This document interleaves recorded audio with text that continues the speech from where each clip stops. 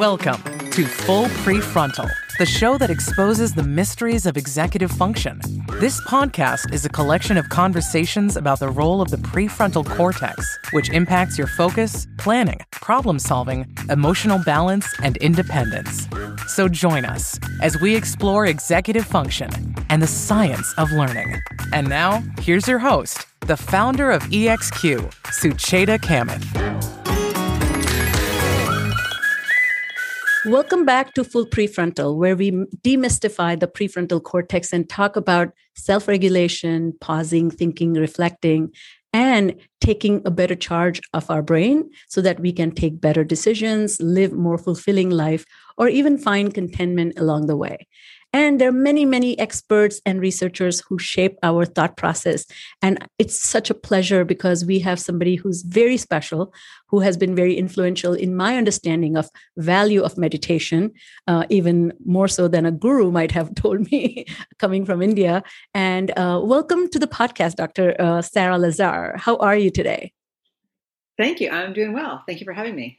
So let me give a quick background about you to our audience. Dr. Lazar is an associate researcher in psychiatry department at Mass General Hospital and assistant professor in psychology at Harvard Medical School. The focus of her research is to elucidate the neural mechanism underlying the beneficial effects of yoga and meditation, both in clinical settings and in healthy individuals. She has been practicing yoga and mindfulness meditation since 1994. Wow. And her research has been covered by numerous new outlets, including New York Times, USA Today, CNN, and WebMD. So let's dive deep into this topic. So number one, first question, since we are going to talk about mindfulness and mind, can we define mind? You are a neuroscientist. What do you think mind is all about? Okay, yeah, diving right into the deep end here. Okay, right. So the most simple, so people often make the distinction between brain and mind, and so lots of times people will say that brain is the hardware and mind is the software. I love that. So mind is the thinking, the cognizing, the what we think of as thinking, I'd say. So is it true? I often hear various numbers, but there are almost more than 2 million thoughts a minute that come to mind, and we can attend to only 40 of them at a time. Is that even legit? I had not heard that. I have no idea. 40 seems like a lot. So, I imagine that 40 are happening, but I don't know that we can attend to them all. Wait, 40 a minute or 40 a second? 40 a minute. 40 a second, sorry. But what we are not able to attend to in fullest capacity, we are able to even be aware that they may be coming our way. So I'm thinking a lot of this is sensory information, just information about the world. Yeah, I suppose. Because certainly, just thinking about it, obviously, so just sitting here, your entire area of your skin is sending signals into your brain to say, okay, yes. There's something beneath and behind you, and so if something suddenly happened and I don't know, the thing fell apart, my couch fell apart or your chair fell apart, you would instantly feel it coming away from your body. And so I guess that is, but it's all subconscious though, I guess. It's not like, I don't think you could consciously pay attention to 40, but I believe that, yeah, probably 40 pieces and probably much more than that, but I don't know. That's interesting. I hadn't heard that before. It's such a interesting thought because here we are, and I come from Eastern philosophy and religion, and talking about the source of your misery is the mind, the uncontrolled mind, unchecked mind. Yes. And my meditation journey is not as deep and wide as yours. I started maybe 12, 13 years ago, taking it seriously. And one thing that I noticed is this idea of not reacting to it. So can you first set us up with the idea of mindfulness and then mindful meditation? Are they two distinct things or they are the same? Excellent question. Okay. Yeah, they're a little bit, there's an overlap. So the way I like to explain it is, so mindfulness is just a quality and anyone can do it anytime, anywhere.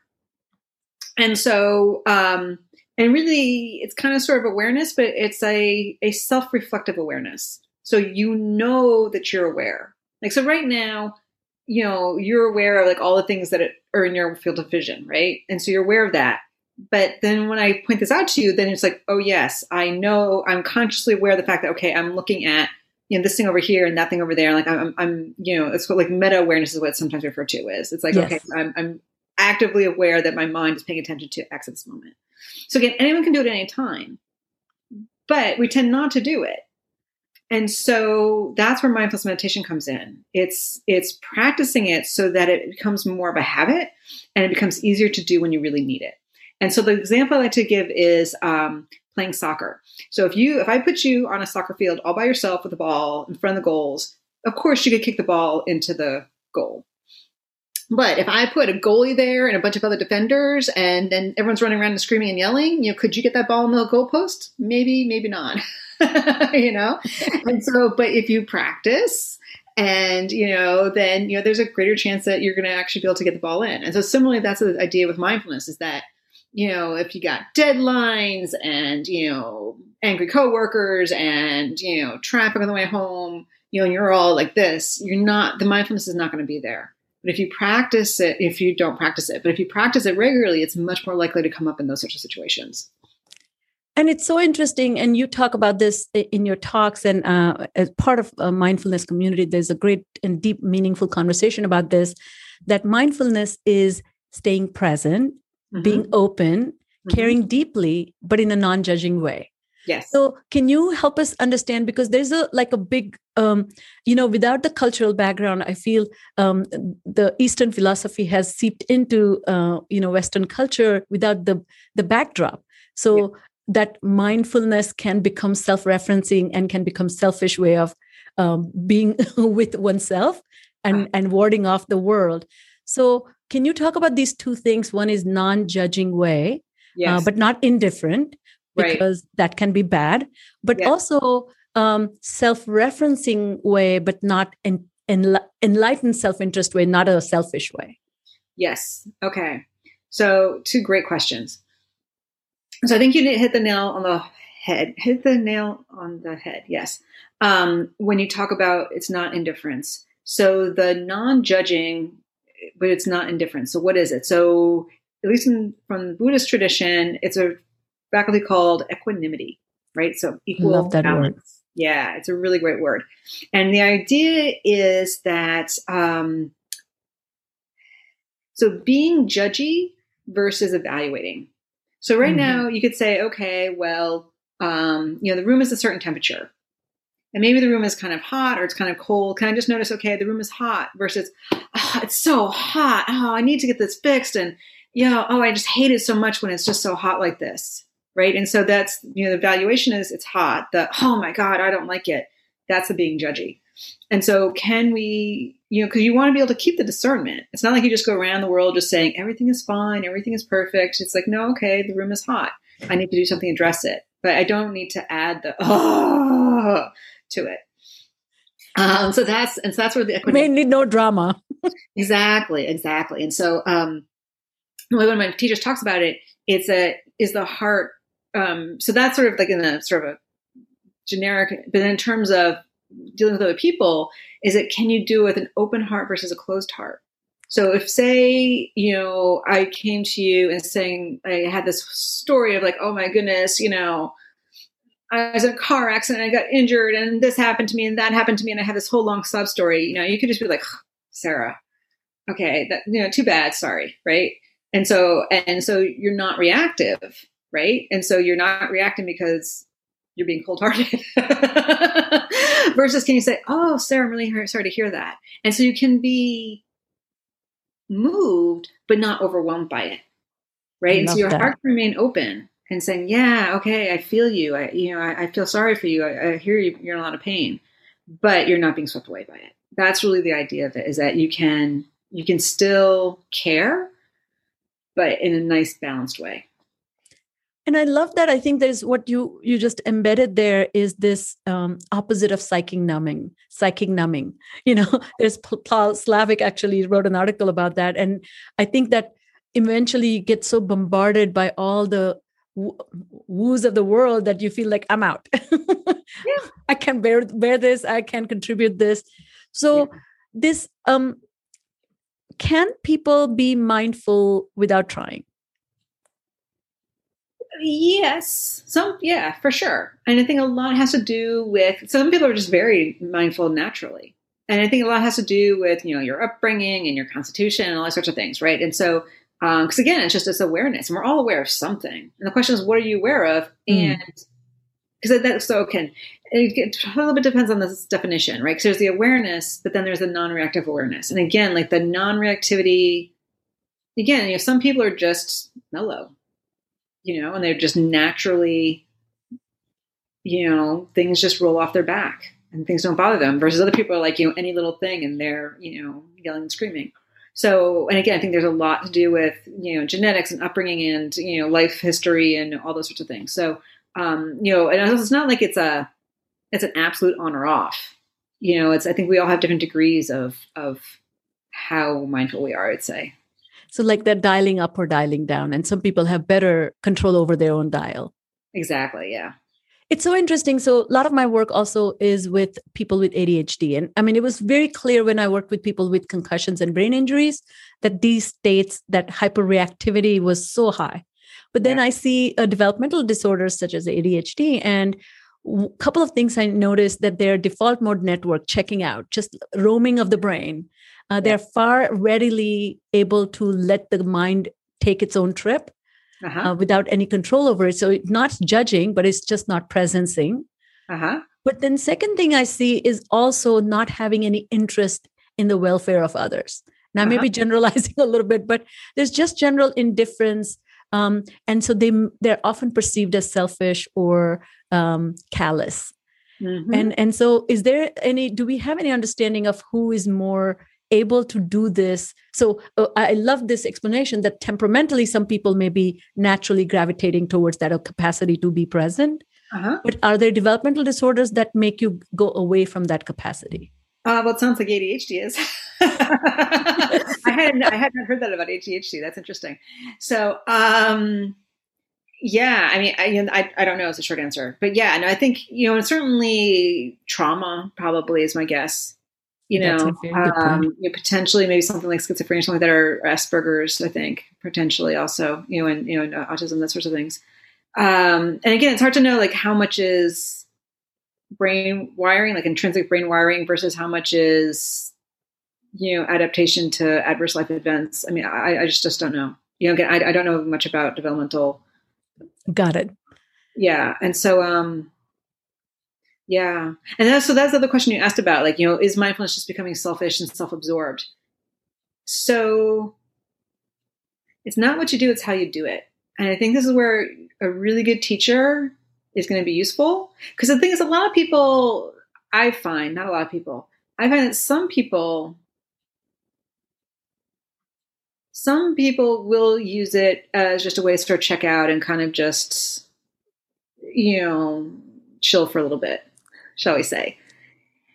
But when you really talk to them, it's like, well, they're not really doing what the teacher said. They're not really trying to learn. It's just sort of like, okay, they found this way to sort of like check out and have a little quiet time or whatever, and that they're doing their own thing, and they're not really paying attention. They're not really trying to do it properly. That's in my experience, very limited experience, but that's, I definitely meet some people like that.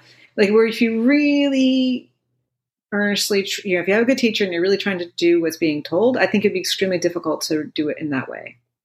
Especially if you're getting good feedback and work. And that's why I think it's really important to work with a teacher. This is the question I always get is like, oh, I just use the Headspace app, or I just use an app, or, whatever. And I think, okay, that's good. I have nothing wrong with using apps, but you also need a teacher for this very reason, because it's real easy to sort of pick and choose what you want from the apps and not really doing what you're supposed to be doing. And so having the person to actually get the feedback from, but then like during the week, so you go to the class, you have a teacher, you talk to the teacher, you get the real information. But then, during the week, if you need a little help with an app, that's fine. I got no problem with that. It's interesting. This reminds me of the concept of the deliberate practice. So you can do practice and then you come to a plateau. If you don't increase the challenge and you don't receive feedback, you never cross over that, plateau, right? Exactly. Brilliant. So one quick question before we get into your research, in mindfulness literature or field, contemplative science field, they talk about challenges. In Buddhism, they're called hindrances that actually make it really hard to mindfully meditate. What are your thoughts about that? These one of the common challenge I'll explain to the listeners, which is really now wanting to get good at meditation. That's considered opposite of what you need to be doing when you're mindfully meditating. Yeah. That's not considered a hindrance, but that's just conceit, right? Well, that's considered striving or no? Yeah, definitely. Well, it depends. It depends on the. It's so funny. This past week I was on a meditation retreat, and the teacher talked about this because this question came up. So there's this idea of. So in Buddhism, the whole idea is that most of the problem comes because of this big sense of me, and I'm trying to achieve something, right? And so if you're doing it with that kind of mindset, like I'm going to be an expert meditator, and I'm going to achieve enlightenment, and I'm going to do this, yeah, that's a problem. But if it's more that, oh, I see this helps me, and I'm motivated to practice because, I see this as helping me. And it's more of just making a dedication to it. And actually, in the original language of the Buddha, there's two different words for striving. One for striving for self-aggrandizement, and another one for striving for in this non-selfing way. And they specifically use that other word. So it's a little bit different. So you can do the same thing, but you can do it in a slightly different way. And so the thing is, because if you're sitting there saying, I'm a great meditator, yeah, it's not going to work. And so you really need to just let go of all of that and let go of outcome and just be like, okay, I'm going to do this because I know it's good for me. And I love that. So that brings us to your, so I want to start with your first study where you studied the long-term meditators versus the control group. Can you tell us a little bit about how you set it up and why did you decide to take that direction? Yeah. So my very first study, right, like you said, it was 20 long-term meditation practitioners and 15 controls. And because at that point, we didn't know a whole lot. There weren't that many studies on meditation. And especially putting them in the MRI scanner, I felt like I wanted, because I never published the rest of the study. It's actually interesting that my first study that got published, the part of it that got published was about the brain structure. But that was actually not the reason why I did the study. The reason why I did the study is because I wanted to look at brain activity during meditation. And I thought, okay, in order to study brain activity during meditation, I need people who are really experts. I can't just take people who've been doing this a little while. I need people who've really been doing this for a while and can really go in there and, meditate in the scanner. And so I did that and I put them in the scanner. And then, like I said, but then what we noticed, we did analysis on the brain structure. And we're like, wow, look at this. And so that's what got published. And that's sort of what, was the start of my rise to fame, shall we say. So yes. Yeah. You're the gray matter queen. I am. So that was really, and that was the thing, because at that point, people were just like, what? Because there's an idea back then, like, well, you're just sort of sitting there quietly. And a lot of people thought it was just like, foo-foo. And, they just, the thought that meditation could do anything to your brain was just like, what? No. And so having actual evidence that the brain actually changed. I remember the first time I actually showed the data, it was actually to a group of meditators, right? It was a little conference for meditation practitioners. And I showed the data and they literally gasped. Like the whole audience was just like, oh, yeah. So like, they didn't even believe that the brain, you could detect changes in the brain, from long-term meditators. So that was a pretty cool moment. So can you talk about, sorry to interrupt you, but you saw increased amount of gray matter in the insular sensory region, and yes. Gray matter volume increase is actually cognitive change, right? It's actually improvement in quality of your intelligence even. Well, okay. So versus white matter? A lot of pushback from that first paper, right? So we just said, hey, the brain is bigger and it's in these regions. And there had been a couple of studies demonstrating that, generally speaking, yes, more gray matter means more ability. So, for instance, professional musicians versus amateur musicians versus non-musicians, right? That was one of the classic studies, right? And there had been one longitudinal study where they looked at, they taught people how to juggle, right? And then the area of the brain involved in detecting visual motion had gotten bigger, right? And so there's this idea that, yes, more is better. But to be fair, we didn't give them any sort of test or anything like that. So we really didn't know what the more gray matter meant, right? And so it's consistent with more activity and more better performance related to those regions, but we couldn't actually say that. And so I think maybe if you can explain to our audience the distinction between gray matter and white matter, because 60% of the brain is white matter, right? Yes. 40% is gray matter. Yes. So it's less, but it does all the connections and talking to each other, right? Right. So the way I like to think about it is, neurons look kind of sort of like trees. So you get the trunk of the tree, lots of branches and lots of roots. And so the white matter is the trunk of the tree. And so it's just sending information between the roots and the branches. And so the gray matter is where the branches of one tree interact with the roots of another tree. Oh, I love it. Love it. Yeah. So that's where all the cool that way. Yeah. So I love that. So this ability to communicate with each other, and then once communication is established, then they become thinner because it's more robust pathway, right?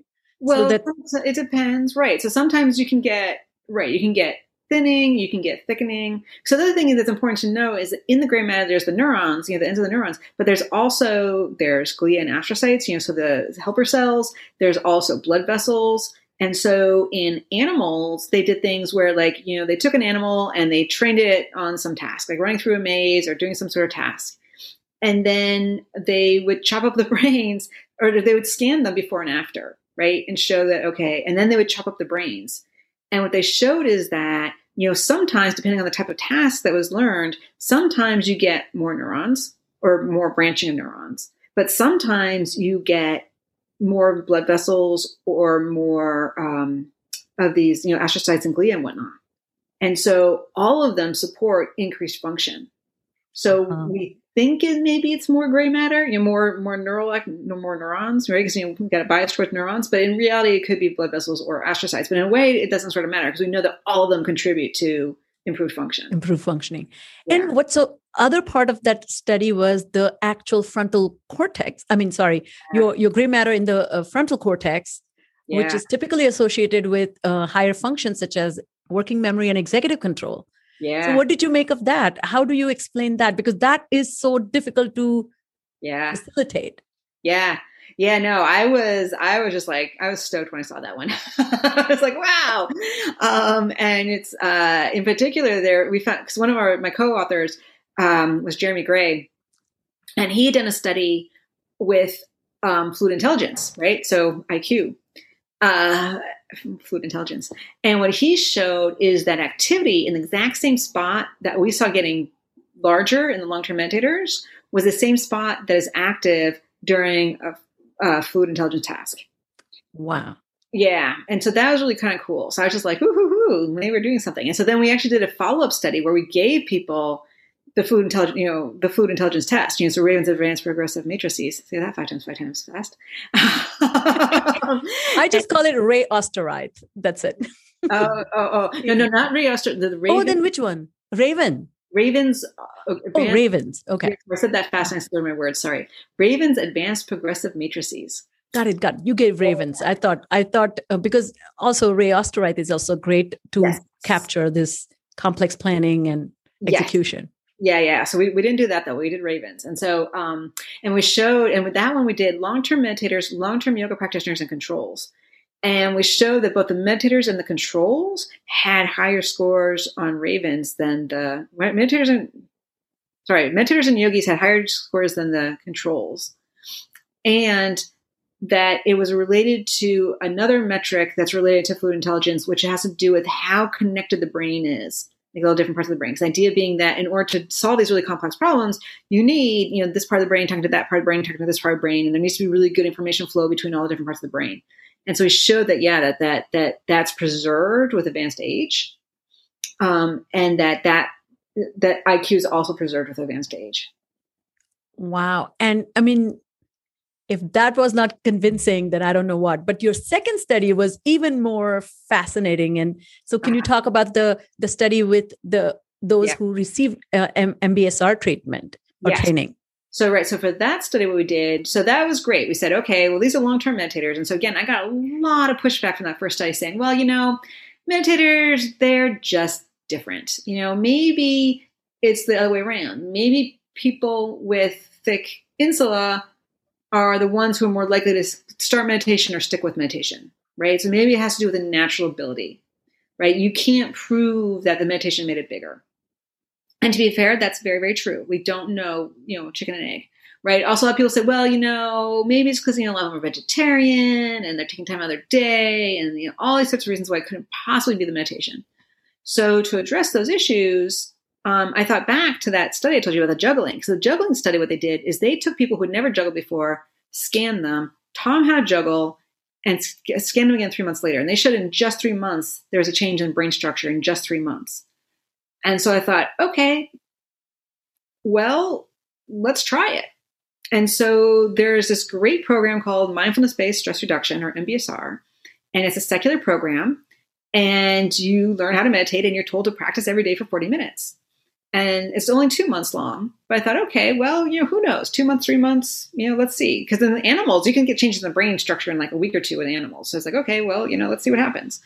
So we did that. So we put people either through the MBSR program or we scanned them 8 weeks apart. And then they went into the MBSR program.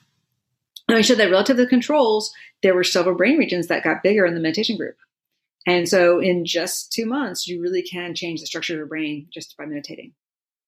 Well, there are some rock star areas of the brain that kind of changed. And so maybe we can talk about them one by one. So one is the posterior cingulate cortex, which I guess function is not fully clear, but definitely associated with default mode network. Yes, correct? The main hub of the default mode network, yes. So tell us what does the default mode network do and how did that got impacted by meditation?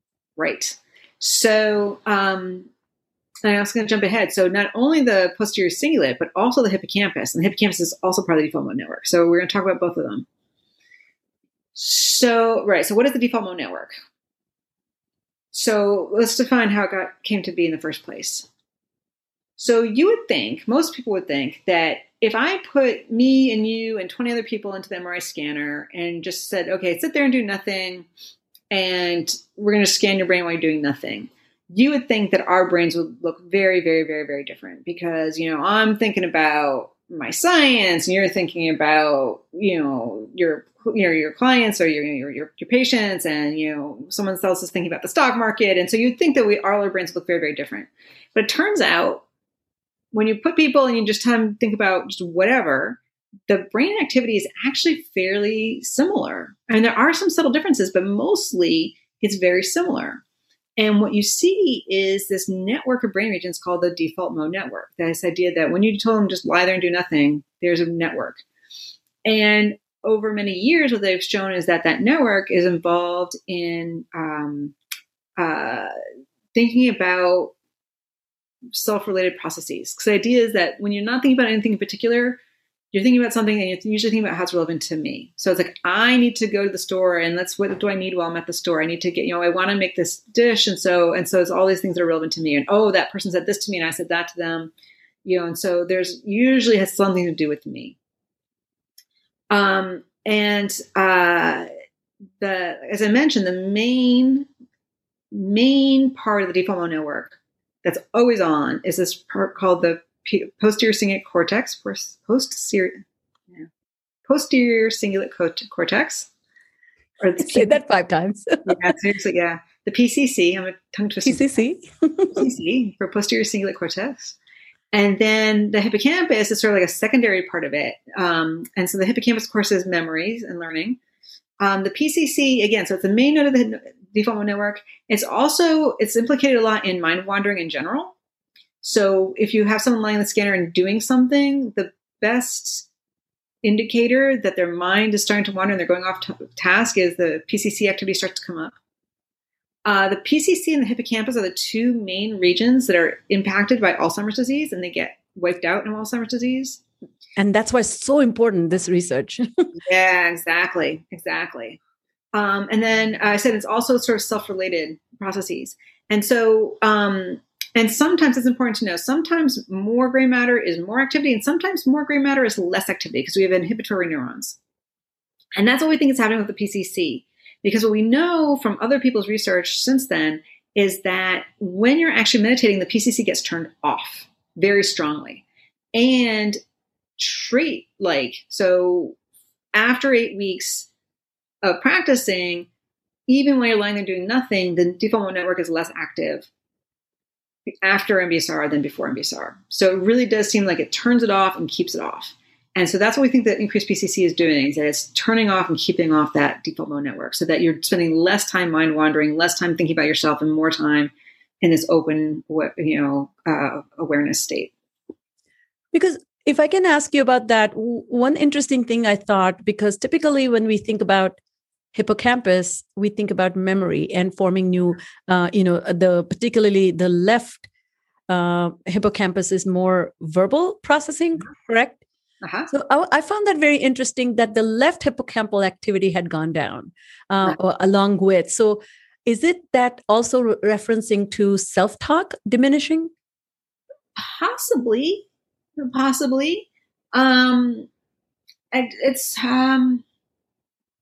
maybe self-related talk. Because again, this idea being, so what is the hippocampus's contribution? The hippocampus is, in order to access your old memories, you have to use the hippocampus, right? So if I'm just sitting here, the moment I'm looking out a window, looking at a tree, if I'm just sitting there looking at the tree and saying, oh, this is a really nice tree, and there's some buds coming out, I don't need my hippocampus, so I'm not thinking about me, right? So there's still plenty of self-talk or talk going on, right? There's plenty of talk happening, but it's not all about me. And so I don't need to, so again, it's sort of getting away from it's not about me and just aware of what's actually happening in the moment. Got it. So that was fascinating because so this is like, you're really sharpening the hold on the dial, so to speak. I don't know if the dial always exists. You just have your hands on it. The third area, which was very interesting, the TPJ, the temporoparietal junction. And it is my favorite area because it's involved in mentalizing, that theory of mind, thinking about other people's thinking. Yes. Can you talk to us about that? Why did we see some changes there? Robust changes. Yeah. So it's actually interesting. So we've actually found, we have 2 more papers now where we have identified the TPJ again. Oh, and really? So, yeah. And so definitely it's theory of mind. I'll talk about that in a second, but it's also, and now we're thinking it's more probably about top-down control. Because it's interesting, the TPJ does a bunch of different things. And it's looking like it's probably more about directing what you pay attention to. Because it's part of the attention network. And so, but it might also be, because what's interesting is that the TPJ, like you said, is part of theory of mind. What is theory of mind? Theory of mind is guessing or maybe understanding is better, understanding what someone else is thinking. So the classic example is if, you and I go into the kitchen and I put my leftover food in the fridge, and then I leave, and then you take out that food and throw it away. And then someone were to ask you, okay, where does Sarah think her food is? Right? So most people say, okay, Sarah thinks her food's in the fridge, right? Because, right, you know that. But people with Asperger's, not Asperger, with Asperger's and autism, lots of times they have really poor theory of mind. They'll say she thinks it's in the trash because they can't think about what the other person's thinking. Like they know it's in the trash. And so of course everyone else thinks it's in the trash, right? They can't separate and track their thinking about their thinking and others' knowledge about the truth or experience or whatever. Exactly. And so it's a key component of empathy because in order to have empathy with you, I have to understand how you're thinking and feeling. So if I have no idea how you're thinking and feeling, all I know is like, okay, well, you're telling me, my car crashed or something. I keep going with car crashes. I don't know why. Or like, you explain something with anyone. Like if I have no experience with that, then I can't, it's like, okay, that's too bad. All right. What do you want for lunch? I'm not going to be able to understand how you're feeling because that part of my brain is just not understanding that. And so it's incredibly important for empathy and compassion, just in normal everyday functioning. And that's definitely something that improves with mindfulness. And so it might be related to that. But again, like the newer data suggests that it's probably also more related to whether you're paying more attention to internal or external events. And so this idea, and that's part of, I think, maybe the part of how it's working with the theory of mind. I don't really know a lot about theory of mind, but this idea that, and this gets into the mindfulness, because with the mindfulness, it's always about, well, how's my body reacting right now? So like, if something happens, noticing, oh yeah, that like when I talk to certain people, I hunch up my shoulders, right? Or I clench my jaws and clench my fists sometimes, when I'm under certain circumstances, okay, and this is causing me tension. Okay, I'm going to use that information to realize I'm getting tense. I'm going to relax this now, right? Or noticing that, when I talk to certain people, there's certain types of thoughts that go through my mind. Like, oh, this person always makes me angry. This person always, makes me feel defensive or something like that. And just be getting more and more in tune with those little things inside you. And that's what the TPJ is doing as well. It's sort of better tuning you into what's going on inside. And that's so helpful because I think one, I see it in two ways. One is you're thinking less about you and your needs. So you're not at the center of your thinking. Yeah. That also creates that openness and room for other people to take a seat, maybe. And then once they are in your view, then you begin to think about their needs and their perspective. And sometimes, even if that perspective is not accessible to you, I don't mean force, but that opportunity is created for you, maybe you will take all the inventory of that situation or their needs. And such a beautiful way to kind of be better socialized that way, right? Exactly. Yeah. Again, it's not all about me. Yeah, exactly. So that brings me to this next thought about mindfulness. And you kind of started talking about this empathy and compassion. Are people who are mindful or practice mindfulness, do they have significantly better inner states and their capacity to because can you distinguish for empathy and compassion? Isn't this acting on your feelings for other people, caring feelings for other people?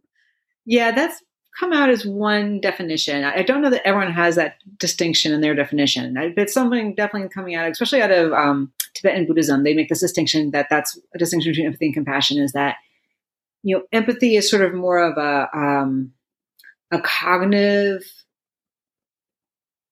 and sort of getting drowned in the person's story, versus compassion is sort of more of a, you're less drowned in the story and you're sort of more open just hearing it. And they feel that there's the distinction is that there's this strong desire to act, to relieve the other person's suffering. And so, I don't know, but it's certainly, that's one definition of it. So this idea that it's not just, so it's understanding, but it's also this desire to help alleviate them. I like the Buddhist saying that soft front and strong back. So when you meet people in situations, there's a soft front to you, which doesn't mean weak, but it actually means open and appreciative and incredibly encompassing of their needs. But firm back is you're not going to compromise your values or giving up your morality or none of that. Exactly. So it's a combination of two. And then that also equanimity, you're staying strong without feeling drawn into the flood of other people's emotions. And it's important to know, because sometimes the most compassionate thing to do is nothing, and to let the person figure it out for themselves. Truly. And I think that's sometimes something that people don't always understand. And so sometimes, people can seem a little, it's like, no. And think about the little kid who falls down and gets hurt. the parent goes, "Oh, baby, baby," and "Oh, poor thing," the kid's going to start crying. Versus the parent doesn't say anything, the kid falls down, they script, and they get up and they run away, and they keep running. So if you don't make a big deal out, and the kids, they learn to deal with themselves. So sometimes, it's not always clear, or it's not always obvious, but yeah, sometimes the best thing to do is inaction, though. And so hard, particularly if they are your children or Yes. they are the ones who are depending on you. Doing nothing is a very beautiful thing, a gift. Tell us about now the actual mindfulness training. Okay. Do you have some ways you can explain to us what that training looks like? Yeah. No, it's very simple. It's one of those things. It's very simple to do. It's very, I won't say difficult, but it takes patience and determination and a little emotion regulation in order to really do it consistently every day, and to really commit yourself to it. And also to really, so you're not just sitting there spaced out, you really have to, it's an active process, a very active process, right? So anyone can do it for a few seconds, but then to really continue to do it nonstop for 40 minutes, that's where the comes in. And I should also say that no one can do it. Like even like the Dalai Lama is not going to be able to sit there. Well, maybe he could, but even people who've been practicing for 10, 15, 20 years, it's not like they're going to be totally focused for the whole 40 minutes of practicing. Even 10 minutes, thoughts are going to come in. Like you can't stop the thoughts. But the question is, how quickly can you let go of the thought and come back, right? And so I'm sort of jumping ahead a little bit. So it's very simple. So what do? So you sit down, and there's a couple different ways of doing it, but the most common way is just watch your breath. So just noticing as you're inhaling, you could notice like the air passing through your nostrils, or like your chest or your belly, inhaling and exhaling. And just noticing, because again, what is mindfulness? Mindfulness is paying attention to the present moment in this open, non-judging way. So just noticing, I'm inhaling. Okay, now I'm exhaling. Inhaling, exhaling. It really is that simple. And okay, what are the sensations? How do I know I'm breathing? So it's not, and so really trying not to think about it and really just feel it. So just feeling the belly expand and contract, right? So yeah, anyone can do that for 2-3 seconds. The question is, can you keep doing it? Because of course it's going to get boring. It's like, okay, I've been doing it for 5 minutes now. What's going on? And then the doubt comes up, and I'm doing it right. And this is hard. My mind keeps wandering, so which is all just being judgy. Right. And then I knew I was shopping right now. I need to, there's all these things I should be doing. No, that's restless mind. Okay. So those are the hindrances, right? These are the hindrances. It's like, and you keep falling asleep. That's another hindrance. Doubt that it's working, doubt that I'm doing it right. There's all these different ways that you sabotage your own practice. And through all of that, you just have to say, nope, it's just this. And I'm just practicing. Even if I fall asleep, it's okay. I'm practicing. I'm learning. It's just, even if my mind wanders the whole time, I'm getting something out of it. And it really does show, the data really does show that even people whose mind's racing the whole time, you are getting stuff out of it. And so that's it. And it's just, keeping doing that. And again, you can do, I mentioned the Headspace app earlier. It's very, very popular. It's just 10 minutes a day. And there's a little bit of evidence now demonstrating that even just 10 minutes a day can be beneficial, right? And so, because teachers always say you have to do it every day for 40 minutes, but more and more data suggests that, I think it's a lot like exercise, right? And so if you run every day for half an hour, 45 minutes, obviously you're going to have a very strong body. But even if you run just like 20 minutes, 2 or 3 times a week, you're still going to get some benefit. Same with meditation. So even if you just do 10 minutes a day, you're going to get some benefit. And, if you can do, say, 30, 40 minutes once a week, great. And if you can do it several times a week, even better. As we were talking about some of these roadblocks in mindfulness, this cartoon comes to mind where this family, is on camels. The father is riding the camel in front of the mom and 2 kids. And he looks very angrily, turns back and says, "Stop asking me if we are almost there. We are nomads, for crying out loud." Oh, I love that. So I feel So these thoughts that, what one of the surprising things I discovered now that I'm going through my mindfulness meditation teacher training and receiving feedback is this, how active and uncontrolled my mind is. Exactly. Oh my God, it's mind blowing. And then secondly, to patiently sit with it. One of the analogies I give when I talk to other people who are not part of this training is, it's like, imagine you're locked in a room with a 2-year-old and there's no toy and there's a socket, electric socket.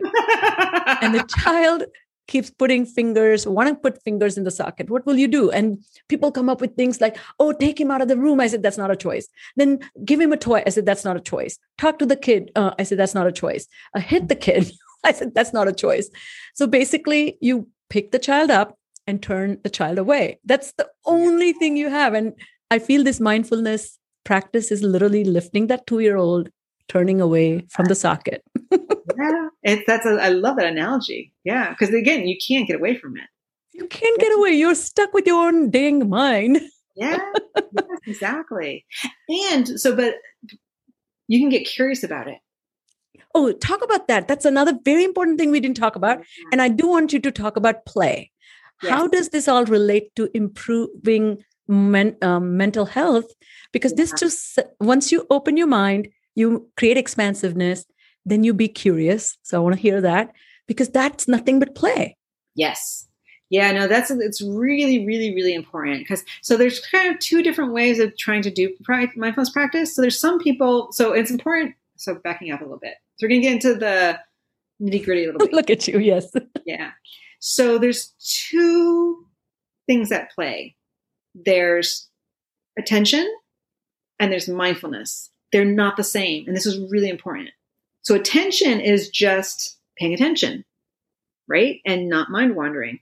Mindfulness is the awareness and like sort of the meta awareness and sort of the monitoring. And so you're trying to pay attention, and then mindfulness is what's sort of watching and saying, okay, well, am I paying attention, or is my attention starting to wander a moment? And am I paying attention to the right stuff?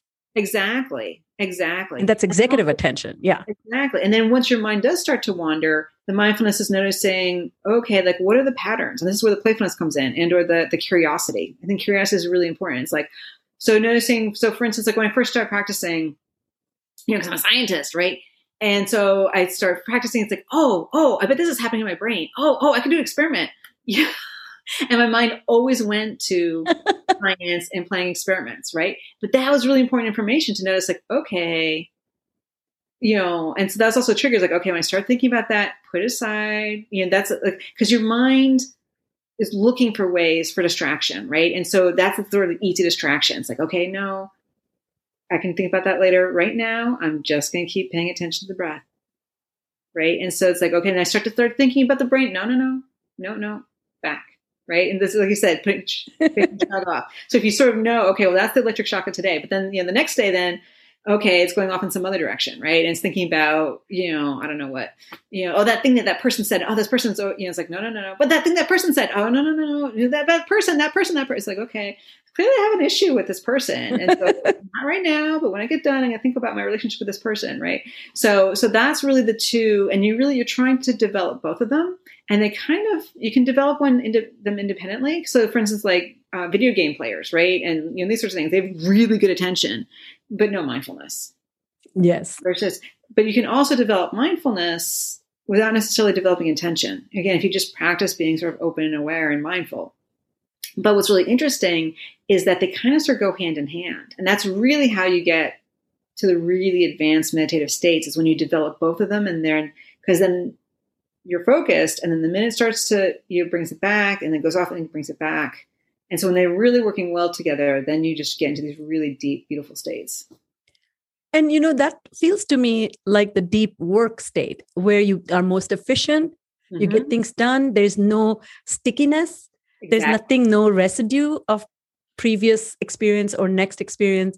You're just as is, you're done, wrapped up, moving on. Exactly. Yeah, it's definitely a flow state. Everyone always asks me, well, how's it different than flow? So meditation really, truly is a flow state. You just a great example of explanation of a flow state, right? And so, but the idea is that, but you're in a flow state with yourself. So you're not in a flow state with music. You're not in a flow state with sports. You're not in a flow state with your work. You're in a flow state with yourself and your inner workings. And that's then what leads to the enlightenment. Well, that's a little bit far away mountain for me, but yes, that's a mountain I'm keeping my eyes on. So as we end, can you tell us a little bit about stress, anxiety, depression, and mindfulness? You thought I would never ask. Exactly. So what is stress? So the way I like to define stress is wanting things to be other than they are. At least emotional stress is wanting things to be different than they are. Right? Because it's sort of like, I've got all these deadlines. I've got 5 hours until this big project is due. And I'm stressing out because, oh my God, there's only 5 hours and how am I going to do this? And oh my God, oh my God, oh my God, oh my God. Right? This whole thing.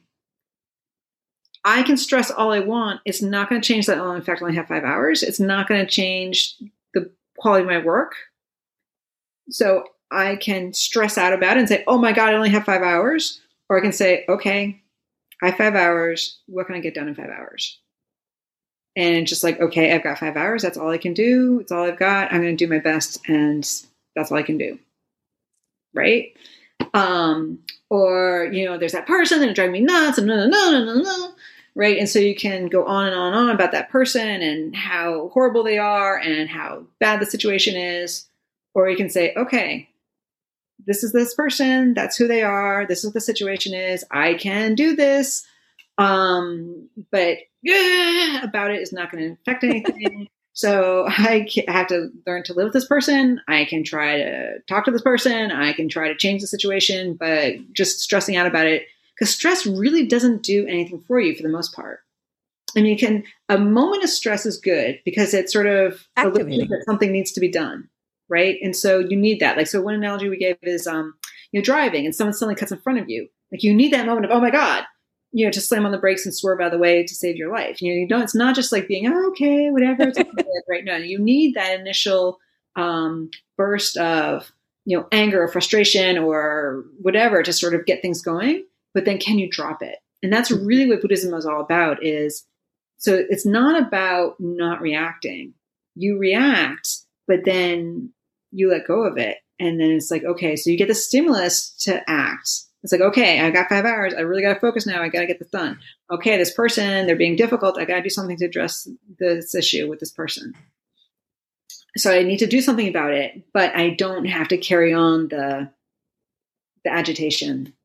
So that's what stress is. And that's really what mindfulness is all about, is sort of recognizing, okay, my brain is, going in circles here and I'm just keep going on like, oh my God, 5 hours, and doing something non-productive. And so the mindfulness, that's where the awareness comes in, right?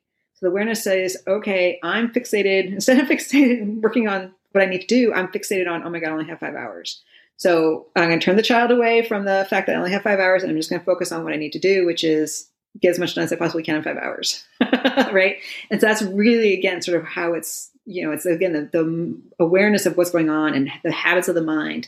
That's really what mindfulness is all about. I love it because it just reminds me of we are tilling the soil for acceptance as is. This is how it is. This, at the worst, best condition. Nothing is going to change except you can change maybe your anger about it, Exactly. Yeah. But you are the person inviting you to take a different stance or different attitude or inculcate different response to the same situation. Nothing has changed about the situation. Right. It's just, this is how it is. And so I can stress out about it, or I can just say, this is how it is. And nothing about that says a defeatist attitude or I give in or give up. It's just great, mature response. Exactly. It's like, okay, this is it. So what do we do with it? Yeah. And don't you think that this is what mature prefrontal system looks like anyways, where it has kind of come to terms with life by understanding it has such a large deck of experiences and say, things sometimes go this way, sometimes go this way, sometimes they just don't go anywhere. Yeah, exactly. And just like, okay. And so whatever happens, I'll then, we'll cross that bridge when we get there. Brilliant. But right now I'm on this part of the bridge. Okay. And so I'm just worrying about the next steps, and doing what I can to get to this goal. And then, Yeah. So again, so you're not in the future. Yeah, you're right now. So this is not a fair or a good question, but how would you certify your meditation, let me rephrase it. What marks would you give yourself for how well you're doing with your meditation? It's not even a good question. That's not a good question. Are you pleased with it? Yes. Are you pleased with your meditation practice? Well, yes. Yeah. Everyone can always do that. What is a good question, actually? What should we think about? So again, this is something that the monk was talking about, and this is really, really, really, really important. It's not so much about getting into these deep states. And this is where the mindfulness is really key. It's much more, the way to really measure practice is to see how it's influencing your life. Because so are you less reactive? When there's lots of pressure, can you stay focused and calm? When all these difficult people are in your lives, how are you dealing with the difficult people in your lives? How are you responding to that? That is how you measure the quality of your meditation practice. And so in that regards, like my life has changed dramatically since I started practicing. Maybe it would have changed more if I practiced more or, practiced differently, potentially, yes. But it's clearly what I've done has made a huge impact on my life. So I don't know if it's, I know something is happening. For sure something is happening. And it's so funny because I think my family will describe me as I'm less ambitious, which is kind of counterintuitive, but I feel very pleased with the effort that I make. If it goes anywhere, that's fine. If it doesn't, that's fine. So it's not less ambitious, but I'm more okay with whatever. Equanimity, yes. Well, as we close, do you have suggestions for our audience? What are your 2 most influential books that have influenced you or you love and think other people should read them as well? Yeah. So a fantastic book, especially for people who are just getting into meditation and want to learn more about it, is a book called Seeking the Heart of Wisdom. Yeah, great title, right? And so it's by Joseph Goldstein and I'm looking at his name right now. It's one of my reading requirements. I've been reading that. It's amazing. The other author, Joseph Goldstein and Jack Kornfield. Sorry, yeah, Jack, of course, yes. Yeah. So it's by Joseph Goldstein and Jack Kornfield. Okay, so that's Seeking the Heart of Wisdom, and then there's so many good books, right? Another great one is by Sharon Salzberg, and it's about compassion. And I don't know this name of it. Is it? That's not radical compassion. That's that's Tara Brach. Tara Brach's, yes. Is Real Love, I think it's called. Real Love, I want to say. I think that's the recent one. I heard that interview. I will list that in our show notes for sure. She's got, I forget. Oh, yeah, I'm horrible with book names. So it's because I've read them all a while ago. So it's no, that's right. That's the right book. I just looked it up. Okay, yeah. So Real Happiness. Is it Real Happiness? Real Love. Real Love. It's called Real Love. Yeah.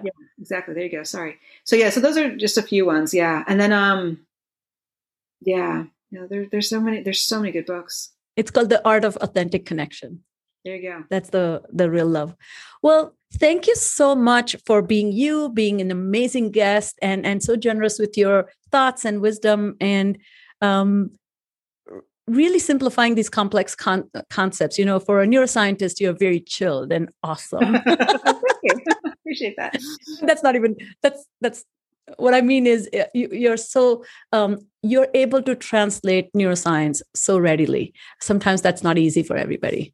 Okay. I really appreciate that. Thank you, everyone. Stay tuned for our next episode. If you love what you're listening to, please share and have a wonderful, robust brain day. Thank you for listening to Full Prefrontal, exposing the mysteries of executive function. To contact your host, Sucheta Kamath, and learn more about her work on improving executive function, visit her website at exqinfiniteknowhow.com. That's www.exqinfiniteknowhow.com. Tune in next week for another informative episode of Full Prefrontal, hosted by the founder of EXQ, Sucheta Kamath.